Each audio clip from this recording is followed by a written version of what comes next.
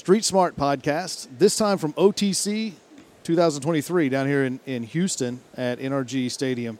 And I'm talking with Austin Blaney. And Austin is an interesting contact of mine. His wife and I do jiu-jitsu together, and she is an absolute savage. Austin at times will come to jiu-jitsu, but that is almost as rare as a Bigfoot sighting. But we were lucky enough to connect in kind of a unique setting. So, Austin, thanks so much for coming on the show. You bet. Yeah, I was looking forward to the opportunity for doing some kind of an interview where I was introduced to the interviewer because him and my wife take turns choking each other. We don't really take turns. I mainly choke her unconscious. Yeah. Every chance I get. But she's an absolute beast. And she doesn't give you many chances. She doesn't give them to you. You got to take them for sure. You got to get them. But Austin has a company, Paisano, and Paisano does what, Austin? Dimensional Control, which is it's a whole conversation just on its own. That's a whole fancy it's a whole survey work, right? I have people pull me over and ask me if I do fantasy games, like if I get wizards and stuff, interdimensional stuff. I get into some of that, but it's because of the Texas A&M stuff. It must be. It's okay. It must be. But let's start. We're going to get to Paisano and kind of how that originated and what you're doing with that and everything. But we want to start at the beginning because that's the best place. Right. And so where were you born? Where were you raised? And let's get started there. So my dad's family's been from Utah since the Mormon pioneers went across. My mom's family's been in Texas since before the Alamo. And long story short, that me actually being an entrepreneur and all that, it starts with my dad being in the mountains in Peru in 1967. He was a Mormon missionary in the mountains, learned Spanish, came home, and was going to Utah State and was going to be a landscape architect. And when he graduated, he had job offers from San Francisco and Denver and Houston. And he sat down at the kitchen table with my grandfather, and my granddad was in World War II, and he said, they both agreed that Denver was the same as Utah for the most part. Pretty much. The country. San Francisco at the time was bonkers, right? And he wasn't interested in that. And my granddad said, if you're going to throw in with a group of people, he said in the war, the guys from Texas are always the ones you want to be with. He's like, wherever they're at, that's where you want to be. Good guys, they take care of each other and they do all that. And he said, go to Houston. So my dad showed up in Houston with a suitcase and a bicycle and actually met my mother in a park in Houston. That's the most Mormon thing I've heard, a suitcase and a bicycle. That's super Mormon. So he shows up in Houston, and then consequently you show up in Houston. No, I guess I forget who was the president at the time, but the economy went in the can. Dad's a landscape architect, so a lot of that stuff is extra spending. That's not required spending for most companies or homeowners. So Dad ended up sending out resumes everywhere and got a job in Memphis. So I was born in Memphis, and then they left Memphis when I was like this. I was born this big and left Memphis this big. So I was there long enough to not be born as a native Texan, right? And all my friends constantly haranguing me about that. Now that I know that's a thing. And you will be doing it too. So when you were a kid, what did you want to be when you grew up?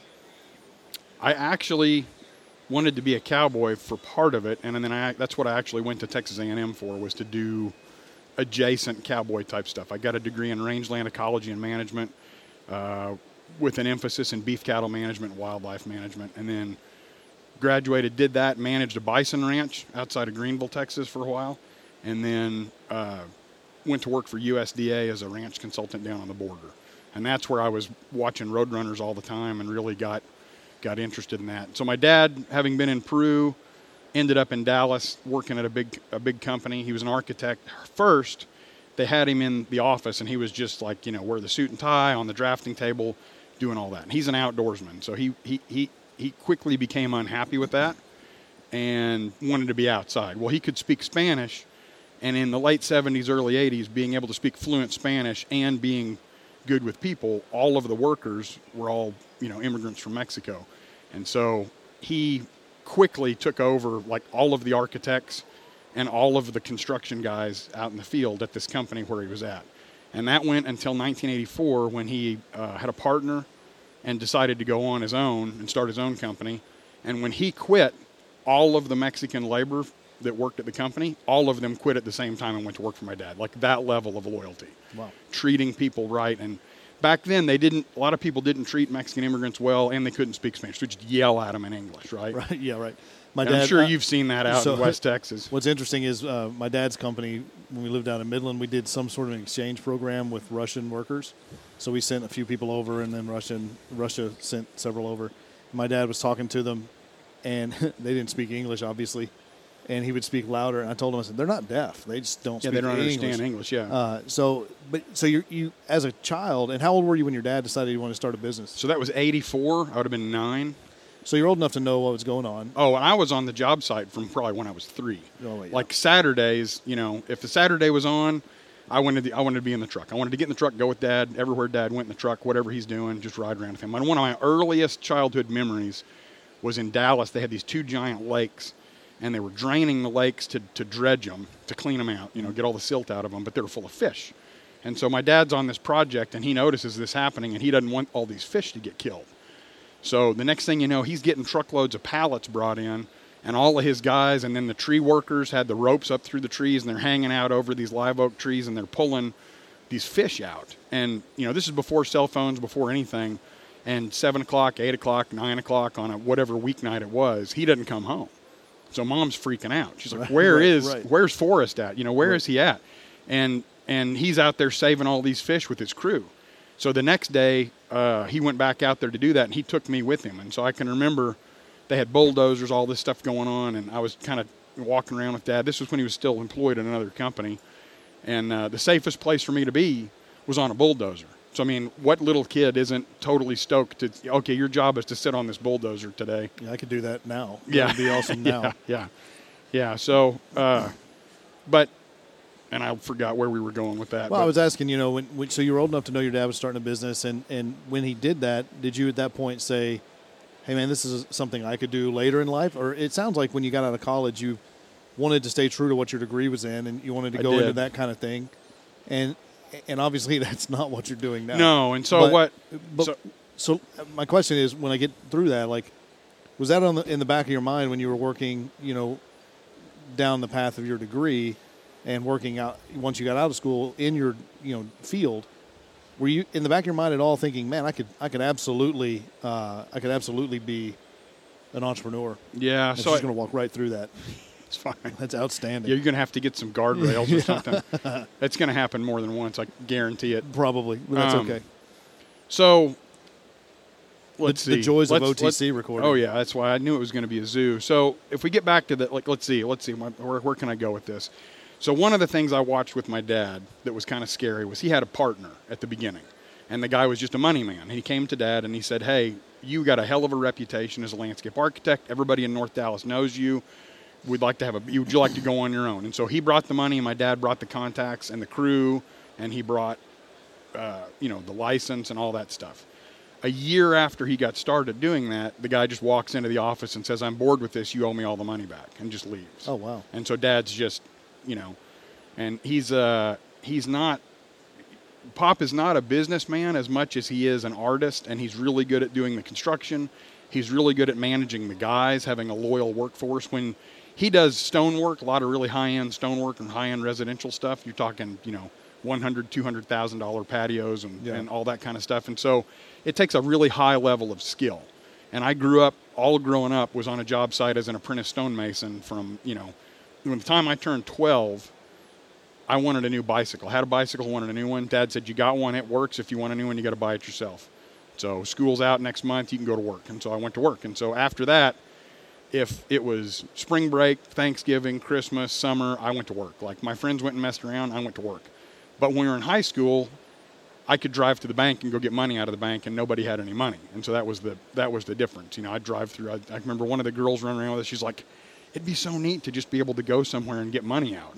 You have to earn that. You got to work. You got to money before you can just pull it out. Yeah, you got to work. So doing all that, and my dad's dream was for me to grow up and take over the company. But the problem with it is I don't want to live in town, that far into town, and deal with town that much.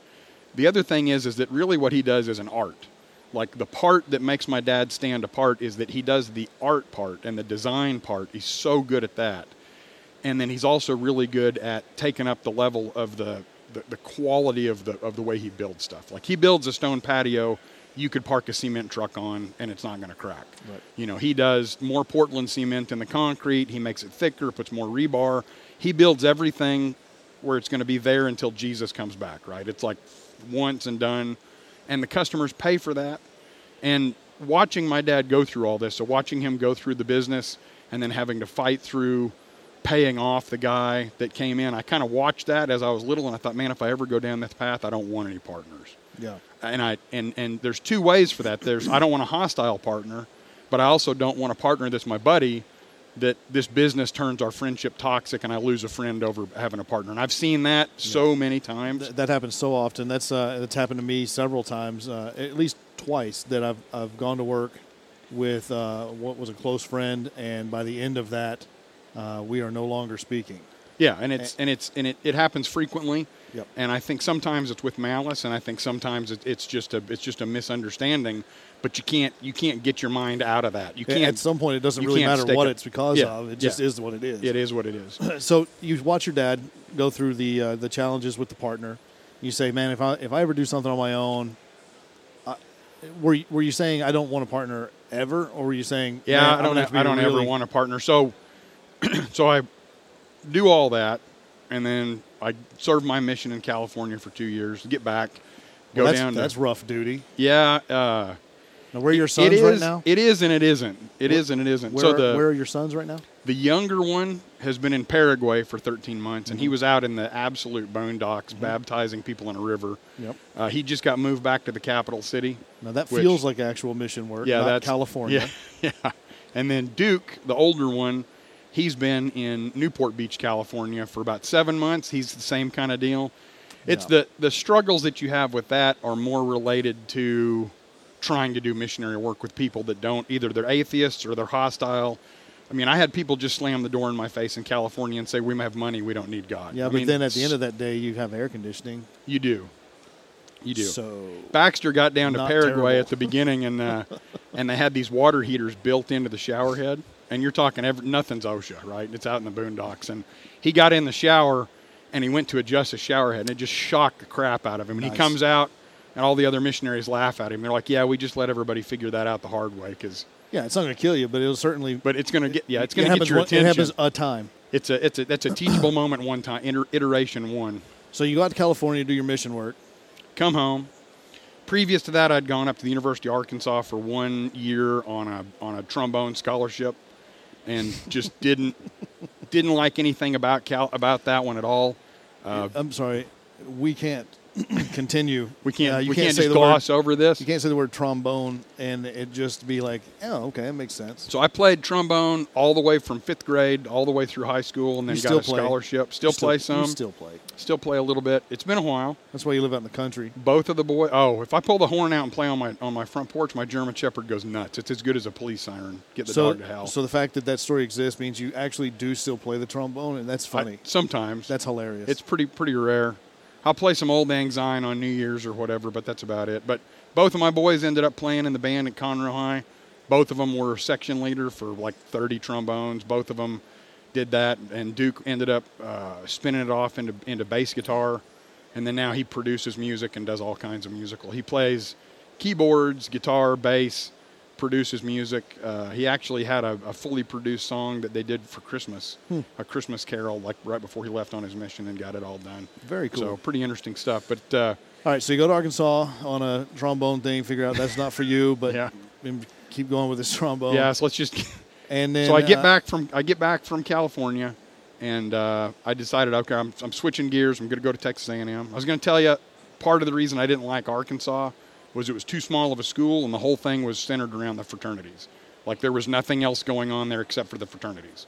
And if you weren't in the fraternity, it was kind of a hostile deal. And so I know you did some of the brotherhood deal on the fraternity. I was in Kappa Psi, which is the band nerd fraternity, but while I was there, but it was just A&M has a completely different culture, and there's more facets to it than just a few fraternities running. You guys have the fake military, and that's cool. The fake military, we do have that. That's outstanding.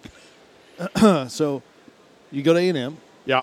And you decide, I'm going to be a cowboy. So I get to A&M, and I'd failed out of Arkansas. That's another thing to think about. I did really well on the trombone. Yeah, you churched up the Arkansas. But I failed Arkansas out. wasn't really for me. You failed out of it. Failed out of there. But I wasn't interested in trying to get back in. So I go over there. We're going to let you back in anyway. No.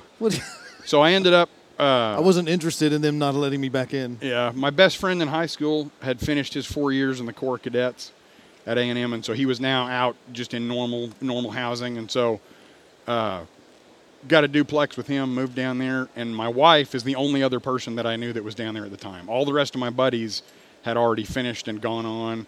Bennett was one of the only ones still hanging around. So you already knew Sarah.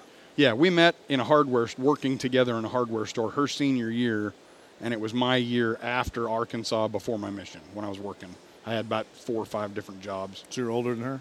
2 years. Dog. 2 years older than her. Got to take her to her prom at South Fork Ranch. I don't know how much more Texas that could be. It's pretty Texas. I don't know how much more, yeah. It's pretty Texas. So she was down there, and my buddy Bennett was down there, moved in with him, and then started doing all the stuff with the LDS kids. And then I got a full-time job at Tractor Supply and was going to night school. And while I was working at Tractor Supply, there was a guy that would come in that would chat me up all the time. His name's J.P. Bach, and he was doing his Ph.D., and he was a cowboy guy doing all this, and I just chatted him up. With a name like J.P. Bach, you have to be a cowboy. That's the most cowboy name. Yeah, so he was he was from New Mexico, and he was working on his Ph.D., and he was living on a ranch, managing a ranch, and then doing his Ph.D., and a lot of the stuff he was doing just sounded interesting to me, and it was, the animal science department at A&M is like 1,000 students. It's huge. The A is ag. Right, yeah, it's enormous. So rangeland ecology is what I actually studied, and it's more... It's the ecology, but it has to do with, huge landscape-wide, it's giant areas. You're talking thousands, tens of thousands of acres, and how to manage that. Prescribed burn. You're talking about, planting grass. You're doing stuff with helicopters. Just a lot of really interesting stuff. And it gets some of the bigger ranches. It gets you out on the ranches doing those things, and you don't necessarily have to be 100% cowboy. I grew up in Richardson. I didn't grow up on a ranch, so, getting some of that. But... The rolling prairies of Richardson, Texas don't exist. So getting involved in some of that, and then the department was really good in range. The really, really good professors, really small. It was like less than 100 undergraduates. We all knew each other. Everybody that's in your class, we all knew each other. We all carried on. It was barbecues. It was just really personable. A&M is 50, 70,000 students, and it's easy to get lost in the mix. Like Sarah was in engineering. And there's however many zillions of engineers. Right. And it's not as personable. It's not as approachable. My professors, where we were over at their houses having barbecues, it was really laid back that way. So that was kind of your fraternity. Yeah, pretty much. Yeah. The one professor who just passed away, Dr. Robert Knight, was my advisor, and he was one of our professors. And I flat out didn't want to go to work for the government for all the reasons you don't want to work for the government, right? And he just kept on me, and he's like, you need to take these certain couple of classes because you won't get the highest rating that you can get as a rangeland ecologist if you don't take these couple of classes. And I just didn't want to do it. I fought him, and he finally said, just shut up and just do it. Just do it, Blaney. And so I did. Well, I was managing a bison ranch towards the end. We'd had both of the boys. We were going back and forth from College Station to outside of Greenville, Texas. Had 300 head of buffalo. And the guy that owned that thing fired me with an email at midnight during dead week before finals, my last. So here I am, a dad and a husband and the provider, and I was completely planning on loading the truck and moving to that ranch the next week, and the guy just cans me, right? So this was another iteration of me witnessing, okay, people that have a lot of money that say, let's do business together, and you're completely at the behest of other people that have a lot of money that can just make whatever decision they want to make at any moment, and your whole life is on the line. So in the middle of dead week, my buddy and I had to take my horse trailer, run up to the ranch, load up my office, load up my welding machine, my tools, my saddle. All the stuff that made its way there. Everything there, and had to come back, parked it at my father-in-law's house up in outside McKinney in Lucas, Texas, covered it with a tarp. A bunch of stuff got rained in and got ruined, and I stood there and looked at that. I'm a broke 27-year-old, 28-year-old guy, and I'm broke, and I'm looking at a bunch of my stuff got ruined, and I'm thinking, that was just another iteration of me thinking about, okay, if you have a money person that's involved. And it was a little different scenario, but it's kind of it's still kind of the same. If you have somebody else that you're dependent on, they can change their mind and affect your entire life, and they don't even miss a beat. Yeah, and the further you go up the food chain with those kind of people, they just flip open the Wall Street Journal and start looking at stock prices and make decisions on that. And it's like that fast. And so but you didn't start a business then. No. So what happened then was I had taken those classes. Yeah. And I interviewed for a bunch Professor. of ranch jobs and I flew all over and had a bunch of interviews for ranches and got referred and all this. And it was just a tough time at the moment.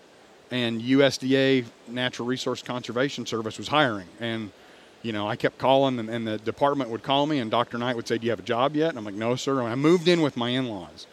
And so this is one of the big things. Which is always amazing. It was amazing. And so we had two little boys, Duke and Bear, 2 little boys, living with my in-laws. And I was working for my dad. And on the crew up in Dallas, so living at the in-laws, all the stuff in Dallas, and that went on for about 9 or 10 months, and then finally Dr. Knight said, "Go get interviewed," and I drove over to Weatherford to one of the zone offices for NRCS and sat down and did an interview, and they said, "Holy crap, you're wildly qualified for all this. You're older, you're married, you're more stable, you got ranch experience, you got prescribed fire experience, you got all that. You have a half a resume to do this." And they basically got hired the very next week. They called me up and they said, "We're going to give you a job." And I said, "I'll take it." Yeah. And they said, "We haven't even told you where." It doesn't matter. I'm in. And they said, "Do you know where Benavides, Texas is?" And I said, "No, sir." And he said, "Do you want to know?" And I said, "No, my mother-in-law doesn't live there."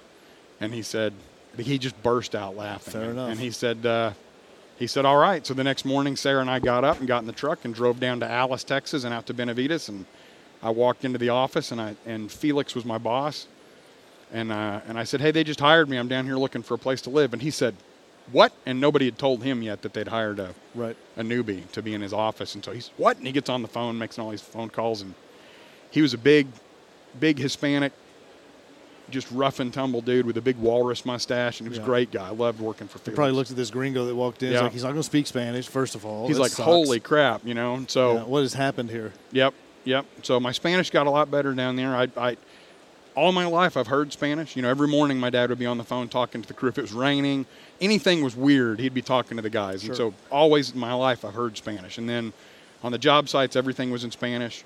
And then once I got to a certain age, which I think wasn't very much, maybe like 6 or 8, Dad would just leave me on the job. So all the guys would be out there working, and he would just leave me there. And he's like, "I'll be back in an hour." Yeah, and they're not going to speak English just because you're there. No, and they don't. Well, none of them could speak English. They don't really have it. Yeah, and a lot of the guys that worked for Dad were illiterate. So not only did they not speak, they were illiterate in any language. And so I encountered that when I worked at Neighbors, training a bunch of the guys, derrick workers on high angle rescue and stuff like that. You'd have guys that were, they're not dumb guys. They're smart guys. No, they can't read or write, and they don't speak English. And you're like, okay, you don't read or write. Obviously, you don't read or write English. You also don't Spanish. Right.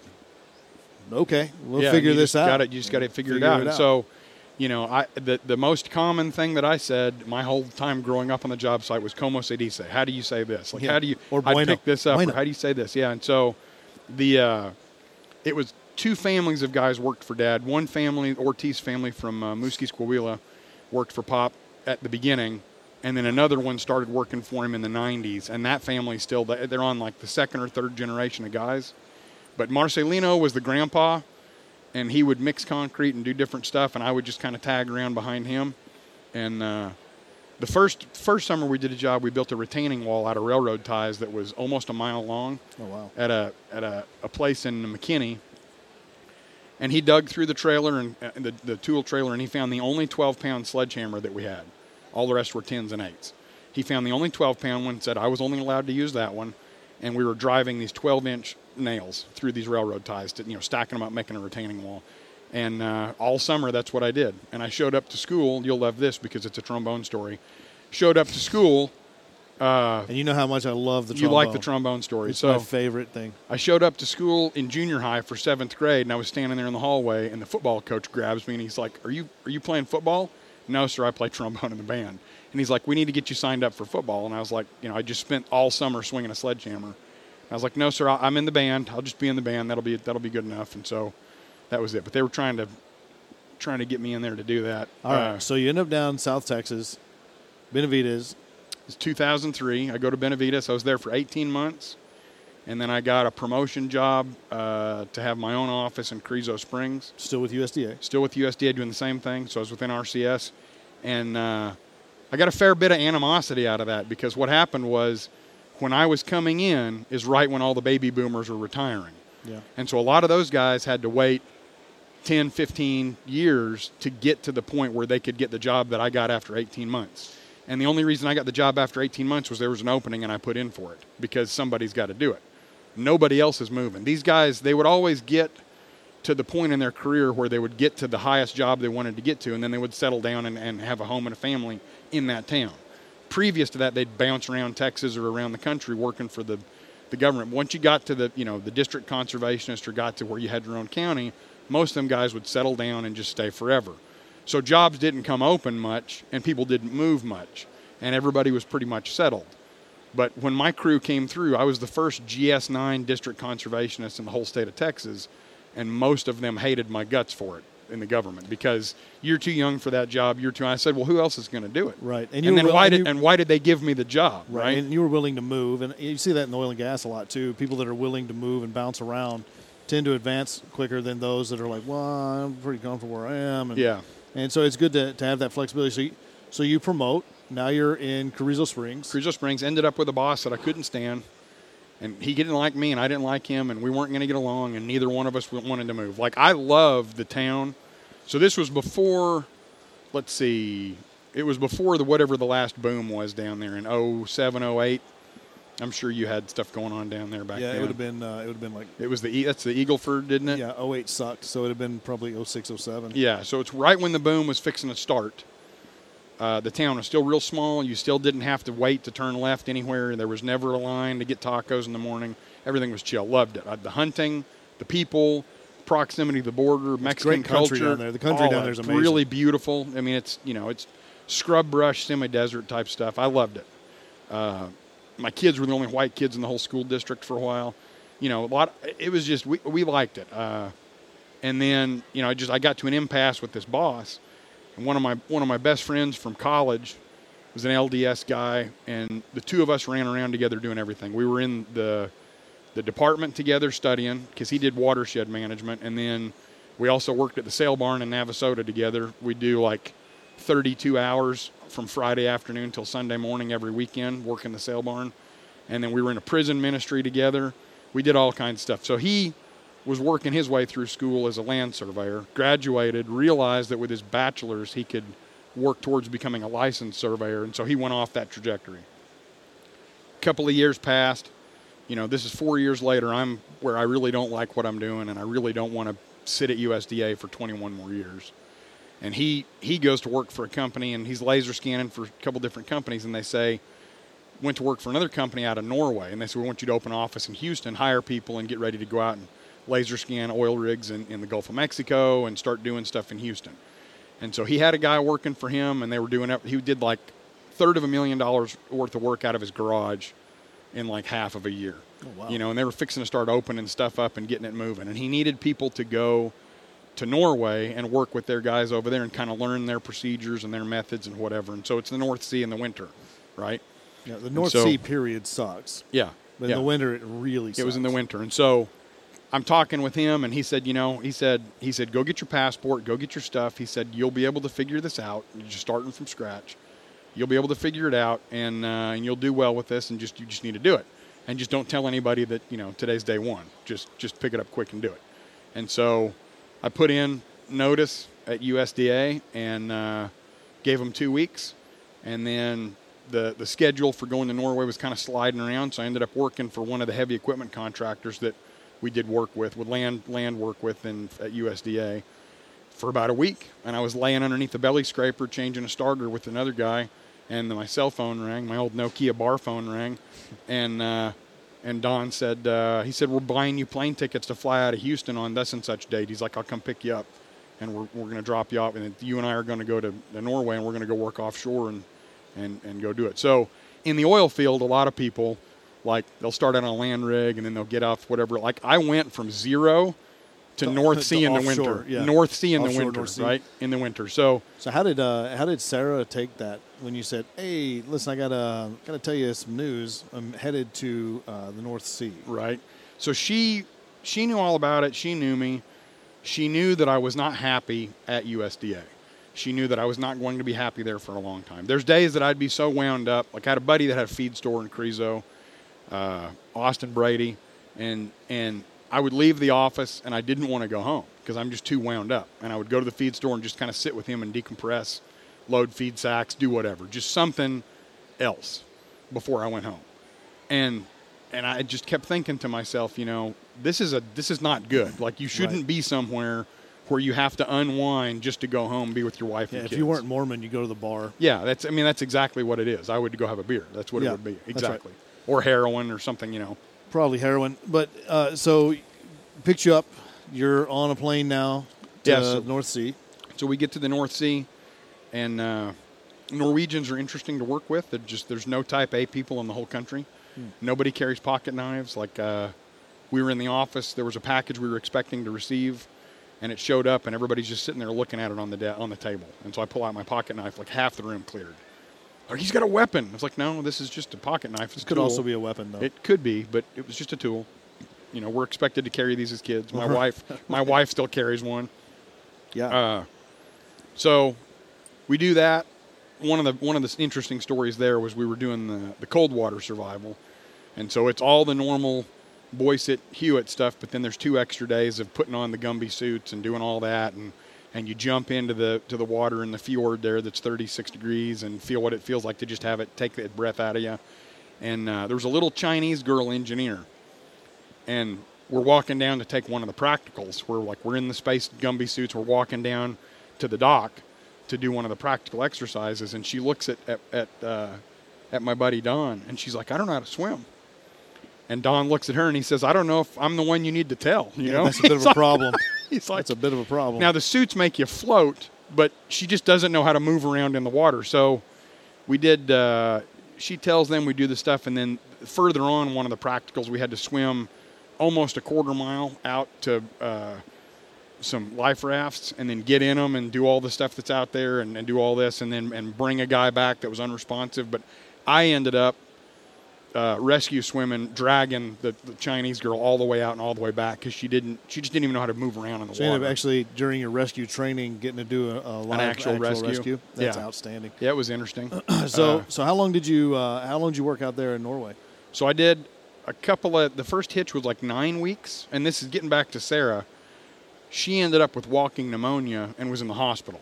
Oh, wow. And so I get a phone call from the missionaries in my congregation, because at the time I was the minister for the Mormon congregation there. I leave town. I get a phone call or an email or something from the missionaries, and they said, "Sarah's in the hospital, everything's okay." And so I pick up the phone and I call them, and I was like, "Okay, let me tell you how hospitals work." Yeah. Like when somebody's in the hospital, that means everything's not okay. Yeah, that means by definition. Yeah, it's not okay. Not okay. Yeah, and so she had walking pneumonia, and all that was going on, and I'm, however many thousands of miles away, completely helpless to do anything. Yeah. And I had to fall back on my church group and my congregation, and everybody pitched in and helped. But even then, my folks and her folks lived 9 hours away from where we lived in Crezo, or 7 hours from Crezo, So nobody's coming, right? Nobody's coming. And going through that was a little bit of a shock. And it's like, man, if I'm going to do this kind of lifestyle, how's this all going to work? And she got through it and got over it. And her, she's pretty darn tough and takes care of most everything herself. But I was shocked that you'd said she'd gone to the hospital. I'd be like, that's not the Sarah that I know. But she must have really been sick. Yeah. She must have really been sick. Oh, yeah.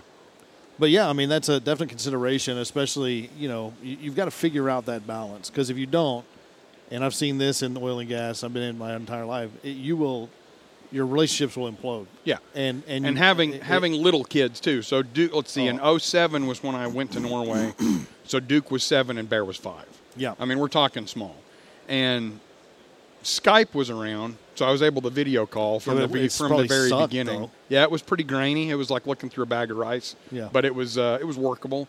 And in Norway, every phone on the rig was long distance, worldwide capable. Just any phone, anywhere, you pick up a phone and just call your house, and nobody cared. That's so cool. that was kind of nice. I I've definitely been on rigs in the Gulf of Mexico that don't have anywhere near that level of connectivity even now. Yeah. But going back and forth, doing that stuff, I did a couple of hitches. You're doing survey work, right? 3D laser scanning and survey. And so. And what's the purpose of that on an offshore platform? So you're reverse engineering everything. You're getting as-built. So the platforms we run were Gulfax Alpha and Gulfax Charlie, two of the biggest oil platforms in the world, and they're just laser scanning the entire thing. So you build it, and as soon as it gets built, changes start getting made. They change this skid, they change that, they run more pipe, they do this. And so if you're adding more things engineering-wise, they need to know where everything is. And so the laser scanning is capturing everything 3D, plus or minus 1/8 of an inch, everywhere.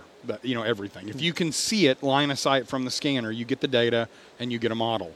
And back then, the process was scan everything, have a giant point cloud that's multiple terabytes. Take that, and then the modelers would sit down, mostly in India, would sit down and go through and make it all into a 3D model. And then that can go into AutoCAD, and then all the pipe designers and engineers can use that to reverse engineer stuff.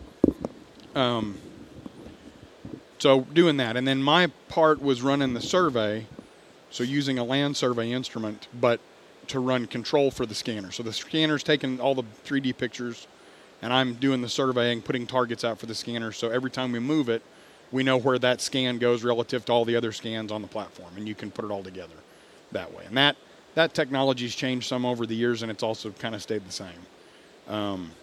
But you'd never done anything like that. Never done any prior of it. to being deployed to the North Sea in the wintertime. So I asked a lot of questions and really screwed down on it, and it ended up being that the second hitch that I went out, they had me as a foreman, kind of, sort of. And so the guys that I had working with me... Oh, you came back. Yeah. Well, now you're going to be a foreman. Now you're the boss. Yeah, I got you. So the guys that I had working, Norway was using a lot of guys out of Poland, and all these guys had gone to college for land survey. Like, they actually went to school to be surveyors. They were good. Well, they should know what they're doing. Sort of, except for when you're offshore, nothing can be level. Everything's moving around. Nothing can be level. And so all the normal land survey techniques don't work. And this is actually the big thing that separates me and what I do and the dimensional control guys from land surveyors. We use the same equipment, different software, different techniques. And so some of these guys couldn't unplug from what their schooling was. And it's like, okay, we're not doing that. And so one of the biggest benefits that I had was straight out of the box, never having done it, never having done land survey, never having worked on it. And so I had no preconceptions of how I'm supposed to be going about doing this. There are some advantages to being completely ignorant to things. You can, a lot of times, some of the best ideas originate out of that. Like, well, hey, do this. Well, you can't do that. Why not? Yeah, and so... And it turns out you can most of the time. Yeah, and my buddy Don, he's been a licensed land surveyor for a while now, when he hires people to do the type of work that I do, he on purpose goes and gets guys from outer space. He just goes and gets guys from out left field.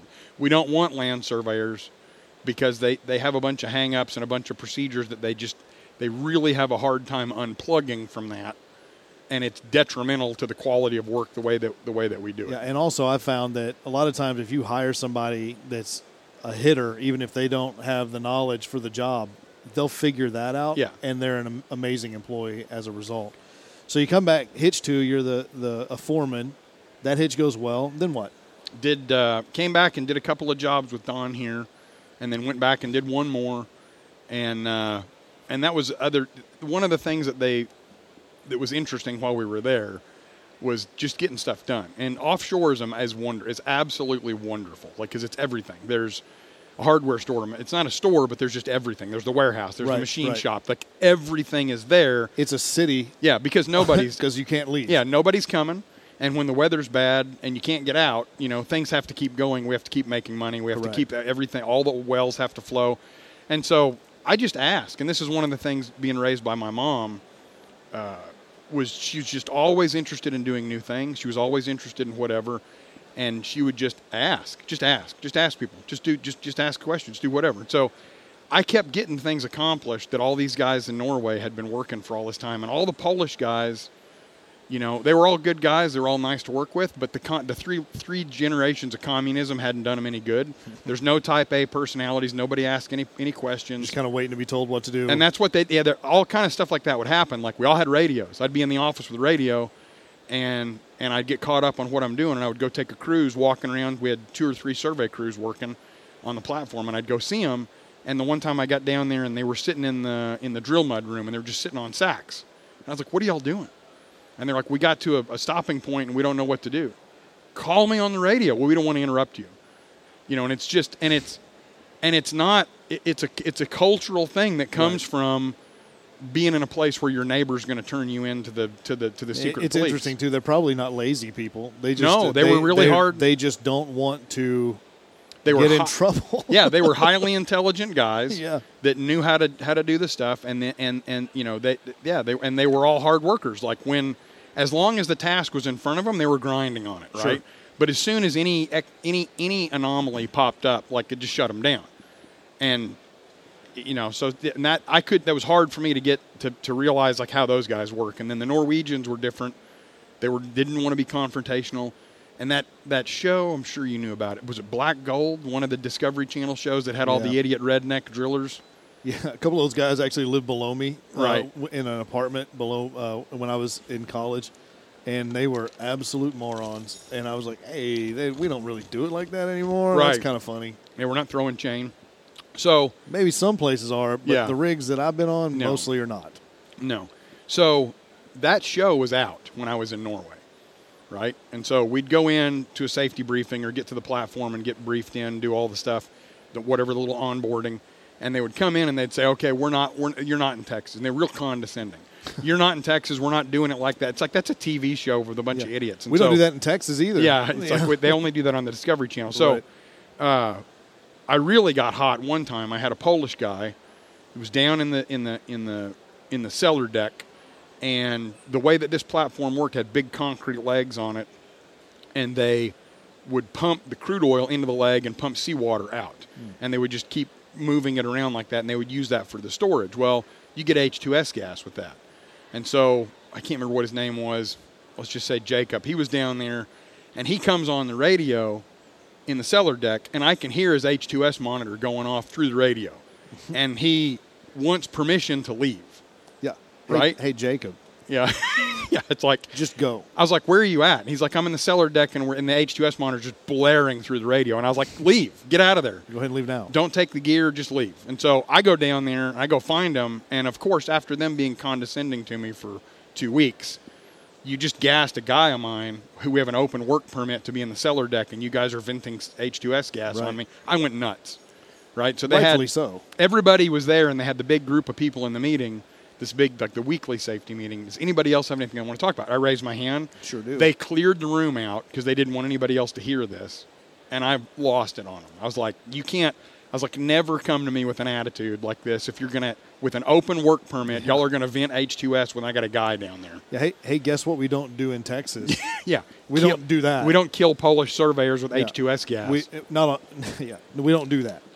So at some point in this, I imagine you're thinking, "Man, I can do this myself." So that's really kind of the scary thing about all of it. So having health insurance is a big deal. So I worked for one company, and then I went to work for another company, and we moved to Houston, went to work for a couple more companies doing all this. Don and I worked together, and then I went to work for Intertech, which they've got a booth here somewhere.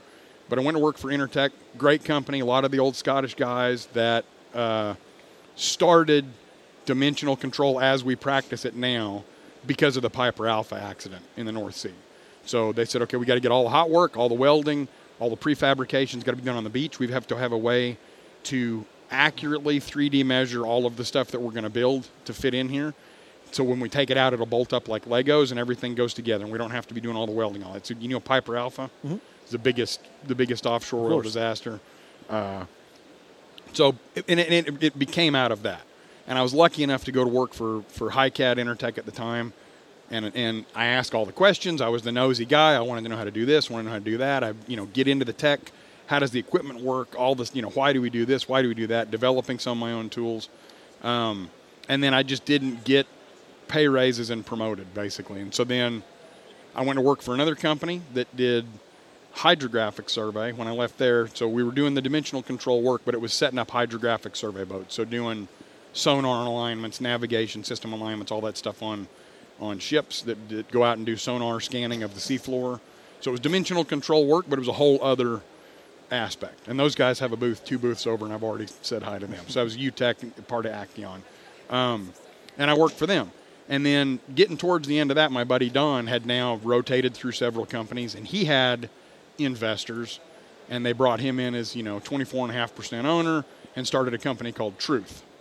And he said, as soon as we get it up and rolling, he said, I want you to come manage the dimensional control department. We want to grow a company and do all this. So I went to work for them. And that went gangbusters for 2 years. And then in 2015, we had the slump. And everything was getting pruned back with everybody else. Yeah, everybody else. And so everything was getting pruned back, and I ended up getting downsized. So I already had all my equipment. I already had a whole bunch of stuff. The only thing I didn't have was the software. And I had a client call me and say, we need you to go out on a Transocean drill ship and fix a derrick. And I said, I don't work there anymore. And this particular guy, rope access guy, I had been through this with him before, switching different companies. He'll call me and say, we need you to go do whatever. And I'm like, I don't work there. I work somewhere else. He's like, oh, crap. What do you do? Well, I do the same thing. He's like, okay, get in the truck and start driving to Fushon and give me your boss's phone number so that we can get all the commercial stuff figured out while you're driving. Because it's like, we need you there 5 minutes ago. Right. So that had happened with the same guy before. And now we're doing it again. And he's like, only you don't have I work here now. Yeah. He says, well, where do you work now? And I was like, I don't work anywhere. And he's like, well, don't you own your own gear? And I was like, I own all my own gear, but I don't have any software. And the software is like $20,000. It's not insignificant. And he said, okay, I'm going to push him back 3 or 4 days, get it figured out, and we need you on a helicopter to leave Fushon to go down and go do this job. He's like, get it figured out. And so I sat down with Sarah. I was going to say, so now you get to go to Sarah and go, yeah, hey, listen. I sat down with Sarah. I just lost my job, but I need $20,000. Yeah. I was like, she's like, well, what do you think? And, she's really conservative about everything. She's way better at money than me. All of our money handling is her. All the finance, all the stuff, all the insurance, everything. She does all that. And if it wasn't for her, I'd be screwed. But she says, we got a guy trying to camp out. Any rate, we talked about it for a day or so, and she just said she was just completely at peace with it, kind of a pray about it, think about it, whatever. And she's like, I'm completely at peace with this. Let's do it. Right. So that's awesome. And so we did. So I went out on a Transocean ship and fixed the derrick, and I made 2 months worth of money in 10 days. And I thought, maybe this can might be something work. To this. Yeah. So like she said. So this was 2015. Yeah, 2015. So March 2015, a couple of weeks before my birthday. So, like she says, when I went to work at Truth and I was the department manager and I was writing the proposals, I was doing all the quotes, I was doing all the bidding, she said, if it was meant to be, that was the last step that I needed. She's like, I knew how to do the work, knew how to do the stuff, I knew how to manage crews, do whatever needed to be done. You were being trained to run a company. Yeah, and the last step is the desk job part of it, which is doing the quotes, doing the stuff. I knew what the competitive rates were because I was the one writing the quotes. Now I'm writing the same quotes for the same prices, but it's coming. The check's got my name on it, right? Yep. And so we did that, and it's been up and down. And previous to that, working at all the companies I was at, they had a narrow focus. So you can do alignment surveying for all kinds of stuff: paper mills, steel mills, sawmills. You can do any. I've done aerospace, tool and die, jig building for Boeing and Triumph airplanes and Gulfstream airplanes. All kinds of stuff. Bridges, cranes, inspection, all different things. All that stuff's land-based, though, and the majority of what I see you doing is all offshore on boats and stuff that's not stationary. It's moving. And part of that is the technique and the software that I use and the way that I go about doing what I do allows me to work unleveled. So how did you find – so obviously you kind of cut your teeth on offshore platforms, but you say you did a tremendous amount of stuff that was land-based. How did you sort of begin to do you still do a bunch of land-based stuff or no? I do anything that they're going to cut me a check whatever to do. You're going to call me to do. Anything that my phone rings, I'll do any of it. And so the land stuff, some of that was working at some of the companies I worked at before. Mm-hmm. And then I just talk to a lot of people, try to meet a lot of people. I'm always trying to get into something. I've got a couple of companies that do crane inspections and crane repair. and I do overhead cranes for them. I met those guys. I went and presented a few years ago at the Crane Certification Association of America. I went and presented to them and talked about all that. And so I've got a group of those guys that I do. I've got a couple of colleagues that kind of specialize in bridges, so I've ended up doing some work on bridges. Tuscaloosa, Alabama, they had a big 3-arch bridge that was going to be the brand new, like, visual focal point for the town. And they fabricated it in San Angelo, and then they took it out, and they're building the arches one at a time out there. And I got a phone call from one of the companies that I do work with, and they said, we need you to go out there and shoot these arches because they're all screwed up. And they'd already had, like, the mayor and the ribbon cutting and the full blown with the news, all of it, right? And they said, we need you to go out there and shoot in this bridge. It's pretty contested. So you got Alabama and the contractors and all these different people fighting over who screwed up what, how. And I shot it in and gave the information for the report. And it's like, yeah, it's got to come down. Like that arch has got to come down. And so I bet they were happy to get that report. Yeah, and they were and weren't. I bet with my big Texas A&M sticker on the back window of my truck when I'm out there doing that job. But that was with had my son Duke with me for that. It's been. Yeah, that is one thing I'll say. It's been cool to see, and I know your family a bit. I don't know your boys as well. Obviously, they were kind of moving on in life a bit when we became as close as we are. But that's one thing I will say. It's really cool to see because when you take Sarah with you. Your boys would go with you. Oh yeah. And so you're teaching them, a skill set, but you're also teaching them the value of hard work and those types of things. And I think that's an invaluable lesson. I mean, my dad's owned businesses my whole life. I grew up, much like you said, 8 years old, riding around on a forklift or with a hoe in my hand, hoeing weeds at the shop, that kind of stuff. Nothing glamorous for sure. No. And he'd pay me a little bit, or he'd take. But it's work. Yeah, it's absolute work. But it's work, and it's also Dad owns a company. Yep. And some people, their dad owns a company, and so he's got more money, and he gets to do whatever. But all the little stuff still has to be done. You still have to clean toilets. You still have to take out the trash. All that stuff still has to be done. Yeah, my mom did all that, actually. Right. It was kind of, it's very much the similar mindset. And so being able to take the boys with me has been incredible. Like that is like one of my absolute joys as a father. And then I've had, because Duke, so the older one's Duke, he wants to go off and do IT cybersecurity, and that's where he's focusing. He's got a room full of computers. He's doing all that stuff. So I have a client that we do third-party, it's actually client rep navigation checks on for ships. So a drill ship, we set up a whole completely separate navigation system for the center of the well. So when they go out to spud in and start a new oil well, Exxon, BP, Shell, whoever it is, that company has a representative there that says, okay, we're putting it on X marks the spot, right? It's where it is. So I do helping set up some of the equipment, the dimensional work to get all that set up and get the GPS antennas and all that on there. But then there's an IT aspect to that. And they hit a deal about 3 years ago. They hit a deal where they were out of people, and they needed to do the IT part of it, right? And so Duke has got his offshore survival. He's been surveying. He's doing all this stuff. And they called me and said, Austin, can you go put some stuff in the server rack and hook up the laptop and ping it and do all this matrix stuff? And I'm like, no, I don't. I can't do that. No, but I know somebody. And I said, but my kid can do it. And I said, so let's put Duke in the ring, and it was, he's 20 or 21, and it was $750 a day if he worked at all, and $500 a day travel standby, which is just mad money for a kid that age, right? It's pretty good money for anyone. Yeah, and so he ends up going out and doing a couple, 2 or 3 jobs and just knocking it out of the park. And then BP Thunder Horse, which is another semi-sub, kind of like the BP Horizon, kind of sort of, but it's a production platform as well.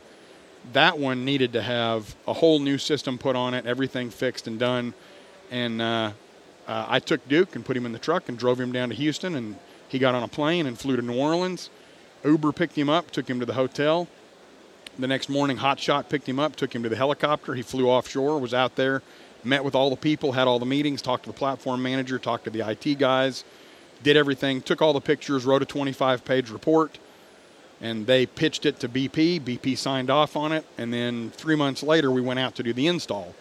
So the crew was me and Duke, and I was there to do my little part. Duke was in charge. And then there was 2 IT guys from another company and then 2 electricians.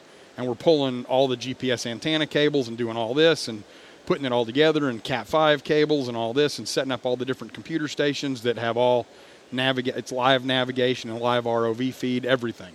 So the BP reps can just sit in their office in Houston and see everything real time. Right. And about 2 days into the job, right off the bat, they figured out that Duke was my son. And that's pretty cool. Not everybody gets to go offshore with their boy. That's true. And then a little bit after that, they figure out, they're like, wait a minute, Duke's in charge. I was like, right. And all the rest of us had kids the age of Duke. And that was like the proud dad moment, all over the place. It's like, he did the whole thing. For sure. So you found Paisano in 2015. Here it is, 2023. What have you learned along the way? If you had to pick up one overarching thing that you say, hey, man, this is something that absolutely I wish I'd have known that you know now, what would it be? Well, a couple of them, when people ask me that, one of the things as a tiny business owner, right off the bat, pay GoDaddy or whoever and get a real website. Even if you don't launch a website, get a real website domain name and get a real website domain name email address. You wouldn't believe how many people think I'm a big company just because I have Austin@PaisanoDC.com. Absolutely. Right? And then, and it blows me away the companies that I go do work for that they're multi-million-dollar 50, 60 people companies, and they're still using Gmail accounts for everybody. Like, blows me away. You can use a Gmail account and just have it ghost or have it forward to an actual .com. They don't even ghost it. This is just they're handing out a Gmail account. Yeah, no, I would agree. The other big deal that I tell people, and this is all the phone calls that I got after I had left places, was I never accepted a company phone. And back in the early days, I'd say, well, I'll take a stipend. You can pay me by the month to use my phone. And they'll say, well, no. And I'll say, it's okay. I'll just use my phone. And I did that. And that same phone number, is written with Sharpie on neighbors' rigs in West Texas. And they'll call me, in the middle of the afternoon. They'll say, are you the guy that levels rigs? Yeah, I'm the guy that levels rigs. Can you be here tomorrow? Sure can. Right? And it's because I never changed the phone number.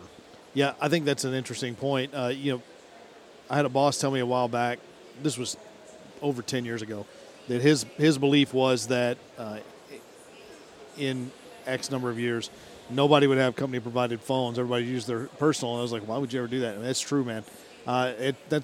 It's less common, I think, now to have a company phone than it is to have your own personal phone. And I agree, that those contacts stay in that phone. Yeah, and the new Apple phones where you can put both SIM cards in there and have your company and all pumped in. Well, so what's next for Austin, for the Blaneys, for Paisano? So the big thing has been, now that both of the boys are out on missions and out of the house, Sarah no longer needs to be mama bear at the house. And she's got a degree in engineering. She's highly capable. So she's been going with me. We sent her out to get a TWIC and sent her to get all the basic safety, and went clothes shopping to get a half wardrobe of FR clothes. And so she's been in refinery. Surprised she didn't already have all that. Right. Honestly, knowing her. So she's been on refinery jobs. She's been on boat jobs with me now. Haven't gone offshore. Actually, I don't even know what the rules are on that. I don't know if they would let a husband and wife go offshore together. I don't know why they wouldn't. Well, if there's an accident, both of you. I don't know, but make finding your point of contact nice. Yeah, easy. So that's one of the big things too. Is that as a one-man show, basically, having all my own equipment. I don't rent equipment. I own all the equipment. Do all that. I have quite a few customers that they know on short notice. They got to call me. Because the bigger companies that offer dimensional control, it has to go through to get a PO, to get this, to get that. It's got to go to this. We got to get it quoted from here. It takes 36, 72 hours to get a quote out, and the job needs to happen in 5 minutes. Yeah, and by the end of them getting the quote out, you're already 36 hours into the job. Yeah, or the job's done. Like some of the jobs, it's 2 hours of work. It's like, can you be here as fast as humanly possible and just get it done and be done with it? And so that's helped quite a bit. I have no interest in growing a company, if that makes sense. It's really difficult to scale what I do because it's so specialized, and a lot of the work that I do, there's not POB on board. They're not going to get work visas to go overseas for me to take an extra person with me. So it's just me, and then I might have somebody that's there that helps me as a helper or whatever. So there's a lot of stuff that I do that I can't take somebody with me to get OJT. It's just really hard to do that. I also just have a big fear of having to make payroll. I've got a couple of guys working through me now as pass-through on a couple of projects, and it's a stressful deal to try to be coming up with all that, and have to wait to get paid to pay them and all this, and I'm just not as interested. I feel like I'm more nimble if it's me and the boys. When the boys get married, if they want to keep working, we'll have to have that discussion and see how that's going to work. If their wives want to put up with that type of lifestyle, I don't suggest it. Most everybody that wants to get into doing what I do, I don't talk to them. I talk to their girlfriend or their wife, and I'm like, you realize that you don't know when you're leaving. You don't know when you're coming back. You're there till it's done. And even when you say you're coming back, half the time they say no, you're not. Yeah, and so it is definitely something that, oil and gas is that way in general, and my wife's been with me forever, so she's used to that, and I mean, none of us could be successful without their support. So it's outstanding, and now that you're able to take Sarah with you, it's been that's even more helpful. And she's deadly accurate surveying. Like I just never even have to think about with the quality of work that she's doing. It might be a little slower because she's getting started with smart it. Or no, I wouldn't. That's get you throat punch kind of stuff. Well, I know you needle her. She might accidentally knee me in the face or something. But man, I really appreciate you coming to OTC, to sitting down, having a conversation with us. I've been wanting to, have this conversation with you for a while and kind of get your extended story, and I do appreciate it. I know they're kind of crowding up here, but I think they're fixing to have the big hoopla. That's fine. They can do that. It's not nearly as important as this. No. But I really do appreciate what your story and you coming here to share it with us. One more funny story, if I can give you just a teeny one. Please do. So my logo is the Roadrunner and the Rattlesnake. Right. It says Paisano. And so I'm driving up to Dallas to go see Dad. I'm at a gas station in Ennis, and this old Mexican man pulls up on the other side of the pumps from me, and he jumps out all in Spanish. He says, "Do you have the birds with you now?" Right? And I'm thinking. And I just say, yes. I'm like, yeah. Yeah, sure, why That's not? what I tell me. I got him. Let's see where this goes, right? I'm like, yeah.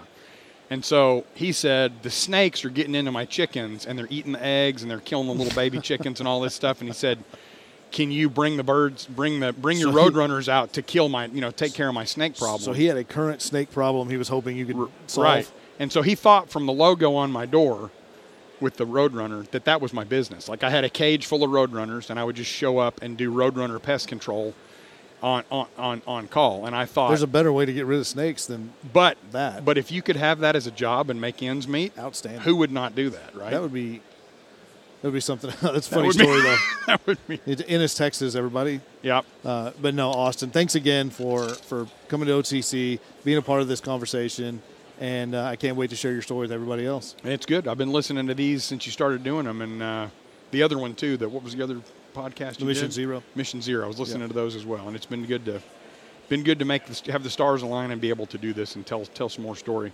Well, I appreciate it.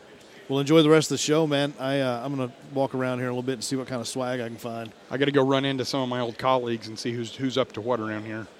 But thanks for the opportunity. Absolutely. Thanks so much, man. Yep. Take care.